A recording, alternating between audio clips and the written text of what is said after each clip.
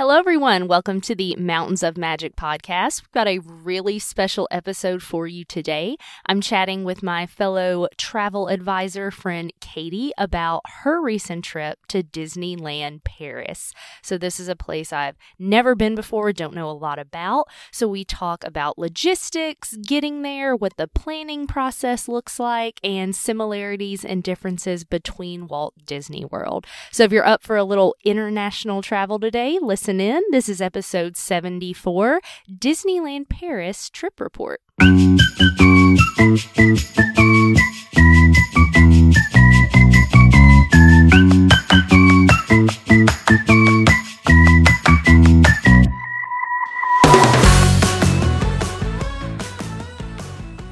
All right, everyone. So today we have a very special treat. My friend and fellow travel agent Katie is here to share about a trip report that I've never really got to hear about firsthand, and that is to Disneyland Paris. So she went a few weeks ago with her family of 4, and so really excited to hear about that, hear some comparables to Walt Disney World, and just all the fun they had. So Katie, thanks so much for being here. Hey, thanks so much for having me. This is super fun. Yes, no, I love it. I love it. So give the listeners just a little background, your Disney stuff, your family. Yeah. So I am a Fantastical Vacations travel advisor, just like Danielle. And I have 2 kiddos. My daughter is just turned 8 and my son is 5. And I've been married to my husband for almost 14 years. Is that right? The math? But I'm just a huge Disney fan. Love Disney. So was very excited to get to take my family to Paris over spring break this year. This was kind of a retribution trip for us because we had planned to go and just take my daughter when she was 5 in April of 2020. And so, of course, that didn't work out. So this time we took the whole family to Paris for the week and got to spend a couple of days at the Disneyland Paris resort.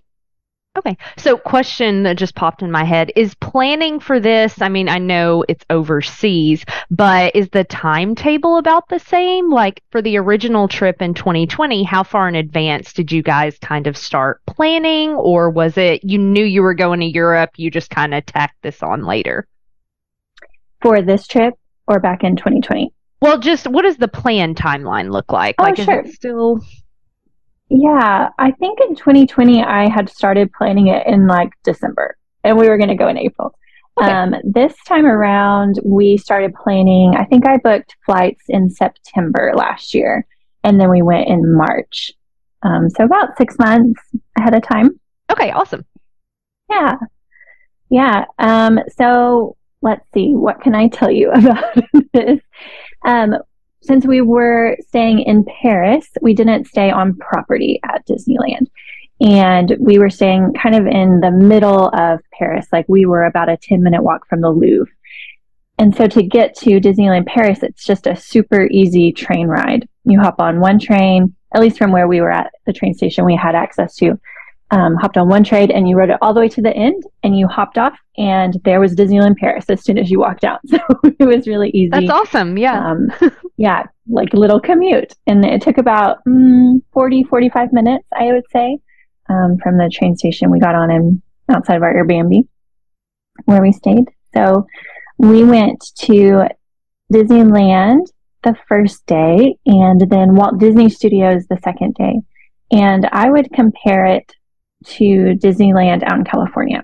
So okay. Disneyland and then Disney California Adventure would be like the Walt Disney Studios. Disneyland has, of course, the castle, and the Sleeping Beauty castle at Disneyland Paris actually has a dragon underneath it. So you can go down and see this little animatronic dragon, which was super fun. And then, yeah, I thought maybe it would be fun just to kind of go through maybe some of the similarities and differences from Disneyland or Magic Kingdom. Absolutely. Can I ask a quick question before that? How is is there a language barrier, I guess, when you're in the park? Question. Yeah. English is such a world language now. Like if you know English, you can get around pretty much anywhere. And that's the same in Paris, especially in really touristy areas. And they have a lot of tourists at Disneyland Paris, of course, from the UK, England, and so really all over Europe. But it wasn't a barrier at all. Like my French is very rudimentary. I tried really hard to like learn common phrases and things like that before we went, just because I think that's important. But if you were stumbling or didn't know how to ask something, most of the time people could answer you in English or understand your English. Awesome. And is signage in the park in English? Is it in French? What does that look like? Yeah, I think it's in both. We actually rented strollers for our kiddos while we were there. And the signage was in English and French, so you could, say I need a stroller. And then a lot of the rides and even some of the parades were in English and French. Oh, okay. So, awesome. It was funny. I was going to get to this, but at Walt Disney Studios, they have a Marvel themed land. Yeah. And one of the rides that we don't have in the States is called Avengers Assemble Flight Force. And so it's Iron Man and Captain Marvel. And in the little ride queue, the pre-show, Iron Man is speaking in French and Captain Marvel is speaking in English. Okay. Which I thought was really funny. So you kind of understand half of it if you didn't know French. Yeah, no, awesome. Okay, let's talk rides. Okay. So at Disneyland, it's set up just like Disneyland and Magic Kingdom with the hub and spoke, the different Fantasyland, Adventureland, Frontierland, Tomorrowland. Okay. But there are some differences. And one of my very favorite rides that I rode was actually Space Mountain. And it was very different. Instead of being like a little 3-seater or 6-seater at Magic Kingdom or Disneyland, it was a long, what are they called? Like ride vehicle. Oh, okay. And then your seatbelt came down over your shoulders to okay. secure you. And it was super smooth, and you actually kind of went upside down and corkscrewed. Oh, all right. So more intense than... More intense, yes. And it was Hyperspace Mountain, so it was Star Wars themed. But on this ride, all of the audio was in French. So okay. I don't understand what was going on. But it was still a super fun ride. Awesome. Really a great thrill ride. They have Haunted Mansion, but there it's called Phantom Manor. And it focuses more on the bride and her missing husband. Awesome. We rode Pirates of the Caribbean, and it was actually my kiddo's first time to ride this ride anywhere. And I don't remember the ones at Magic Kingdom or Disneyland, you'll have to tell me, but this one had like 3 drops. Oh, yeah. No, Magic Kingdom definitely only has 1. Just rode it last month. Yeah. So I was a little surprised by that because I was like, there's just 1 drop, like trying to get them to ride the ride. Like, it's not that scary. It's like 3. And I was like, that's all right. It is great. There is an Indiana Jones ride that, like Indiana Jones at Disneyland, but it's completely different. My husband rode it, and we took advantage of the single rider line on a lot of the thrill rides because my kiddos aren't into roller coasters or anything like that, but we wanted to be able to ride the rides. Gotcha. So while he went and rode Indiana Jones, I took the kids and explored this little adventure aisle, which was like a pirate's cave system behind School Rock. So you could go, and it's like little mazes and stuff behind down in the caves, and that was really fun. And then we would switch off. So then I would get to go ride, like I rode Space Mountain and that kind of thing. So that was great. Do you know if they have rider swap there? I actually, or did you guys that's a really not great really question. Utilize that? We didn't, just so that the kids wouldn't have to wait in line, and they could go do something else while we did the single rider thing. So I didn't actually look into child swap, I guess. But that's awesome that single rider was available for a lot of major things. Yeah. They also have different, like lightning lanes. They don't have Genie Plus there, but they do have what they call let's see, I wrote the name down so I wouldn't mess it up. Disney Premier Access Ultimate, Ooh. which is like Universal Studios Express Pass. Okay. So you can get on one ride, or you can get on multiple rides one time whenever you want. Awesome. And it's kind of expensive, like Universal's Express Pass is. It's an Gotcha. expensive add-on. But you can also do on the day of Disney Premier Access 1, which is like an individual lightning lane. Gotcha. Where, you just get to ride it once on one attraction, and it's a specific time slot, like an hour time slot they bring you. And the prices vary, like from €5 all the way up to, €20, somewhere in there. Gotcha. So I did that at Walt Disney Studios whenever I rode Crush's Coaster, which is a ride we don't have in the States, but it's Finding Nemo themed, and it was a super cute ride. Cute. Is there park hopper there? Are the parks close enough that that's an option? Yes, for sure. Just like at Disneyland, it's just across the Esplanade, so you could walk back and forth really easily. Okay, awesome. Yeah, great question. Let's see. In Disneyland, they have Alice's Curious Labyrinth, which is like a hedgerow maze themed to Alice in Wonderland. So that was super cute. At the end, when you make it to the end, there's a little castle you can climb up with really great views of the park. That was different. I think that was all the major differences in Disneyland. You could see character meet and greets, like they had character meet and greets where you could meet Captain Hook or Genie from Aladdin or Baloo or Rafiki. So those are a little bit different than the characters you can find at our parks. And then they had characters just kind of pop up. Like we walked by Jack Sparrow and Pinocchio and Geppetto. So that was kind of fun just to see characters wandering around interacting with guests too. Gotcha. So that kind of sounds more like Disneyland, where there's just characters out and about, as opposed to World where they're behind a long line and a rope. Okay. Exactly. Awesome. Exactly. Yeah. So the first day we stayed for the Nighttime Spectacular, and Disneyland Paris is celebrating their 30th anniversary this year. So they had like kind of a special pre-show and then the big fireworks display at the end, which was really sweet. And part of that was in English and part of it was in French. What else can I tell you about Disneyland? So the food. Go ahead. No, I was just going to ask. So I guess I've heard with the Studios park that can be like a half-day park. There's not a ton there. Disneyland, though, was it pretty packed? You stayed there all day, no problem, had plenty to do? Oh, for sure. Yeah, Disneyland, you could stay there all day. We didn't even get to do everything that we wanted that day. Gotcha. I am normally very much a rope drop fan, but because of the time difference and the jet lag, we just didn't make it. Yeah. We didn't get up in time to make it there for rope drop. But we got there probably around 10 or 10:30 a.m.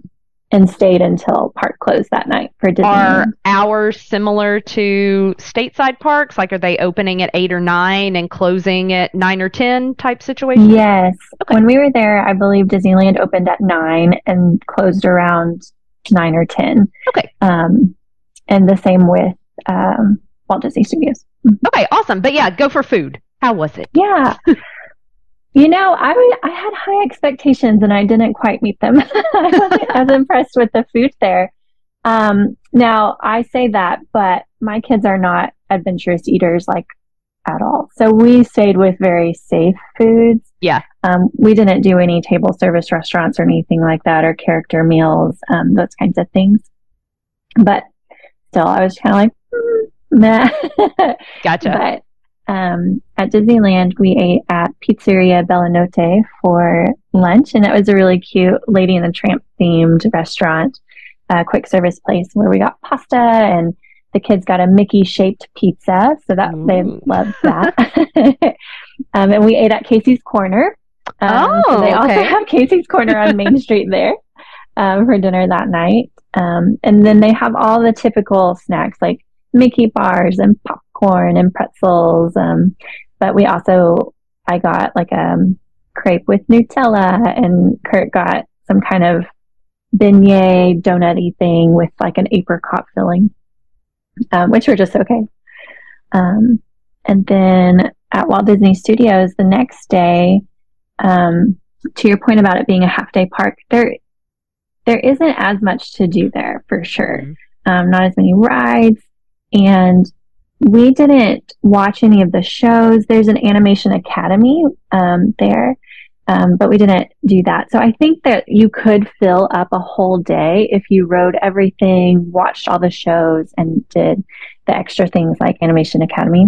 Gotcha. And met characters and that kind of thing. But we just didn't do any of those extras. We rode some of the rides and headed out early because we were just tired.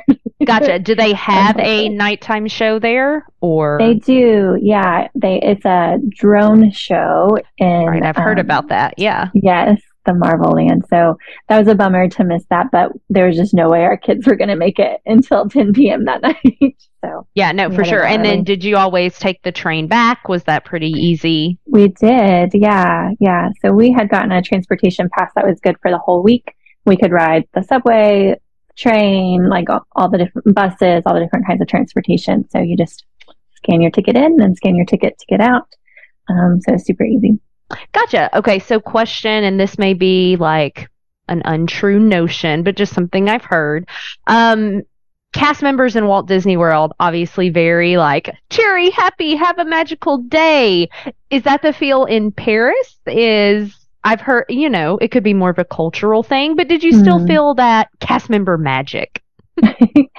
Whenever we were at customer service desk, so like when we were getting the strollers and like the shops, I felt like the cast members were really great and kind.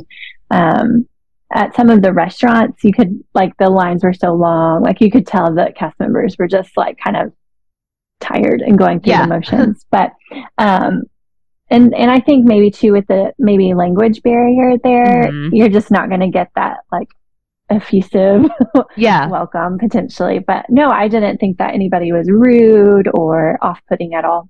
Okay, awesome. And how does it compare? Walt Disney World, you're on your phone, you're checking wait times, you're Genie Plusing. Is all of that run through a similar app? Did you feel like you needed to be tied to your phone a lot, or was it kind of more laid back? So there is an app, Disneyland Paris app, and it works similar to the My Disney Experience app. What I love about the Disney apps is the map feature.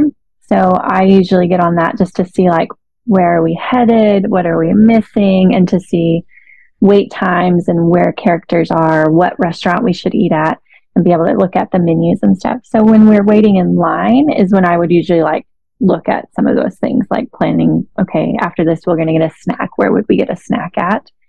But because they don't have Genie Plus, I didn't feel like I was just like constantly checking it or having to be on my phone to find the next one and that kind of thing.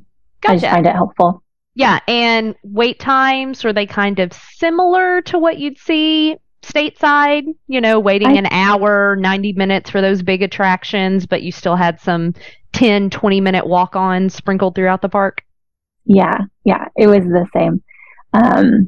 For the big thrill rides, they were 60, 90 minutes, especially in the middle of the afternoon, just like you would find stateside. And so that's why I ended up buying the Premier One pass to ride Crush's Coaster, because it was the end of the day and I just really wanted to ride it. Yeah. But I didn't want to wait 60 minutes to do that. So. Gotcha. Awesome.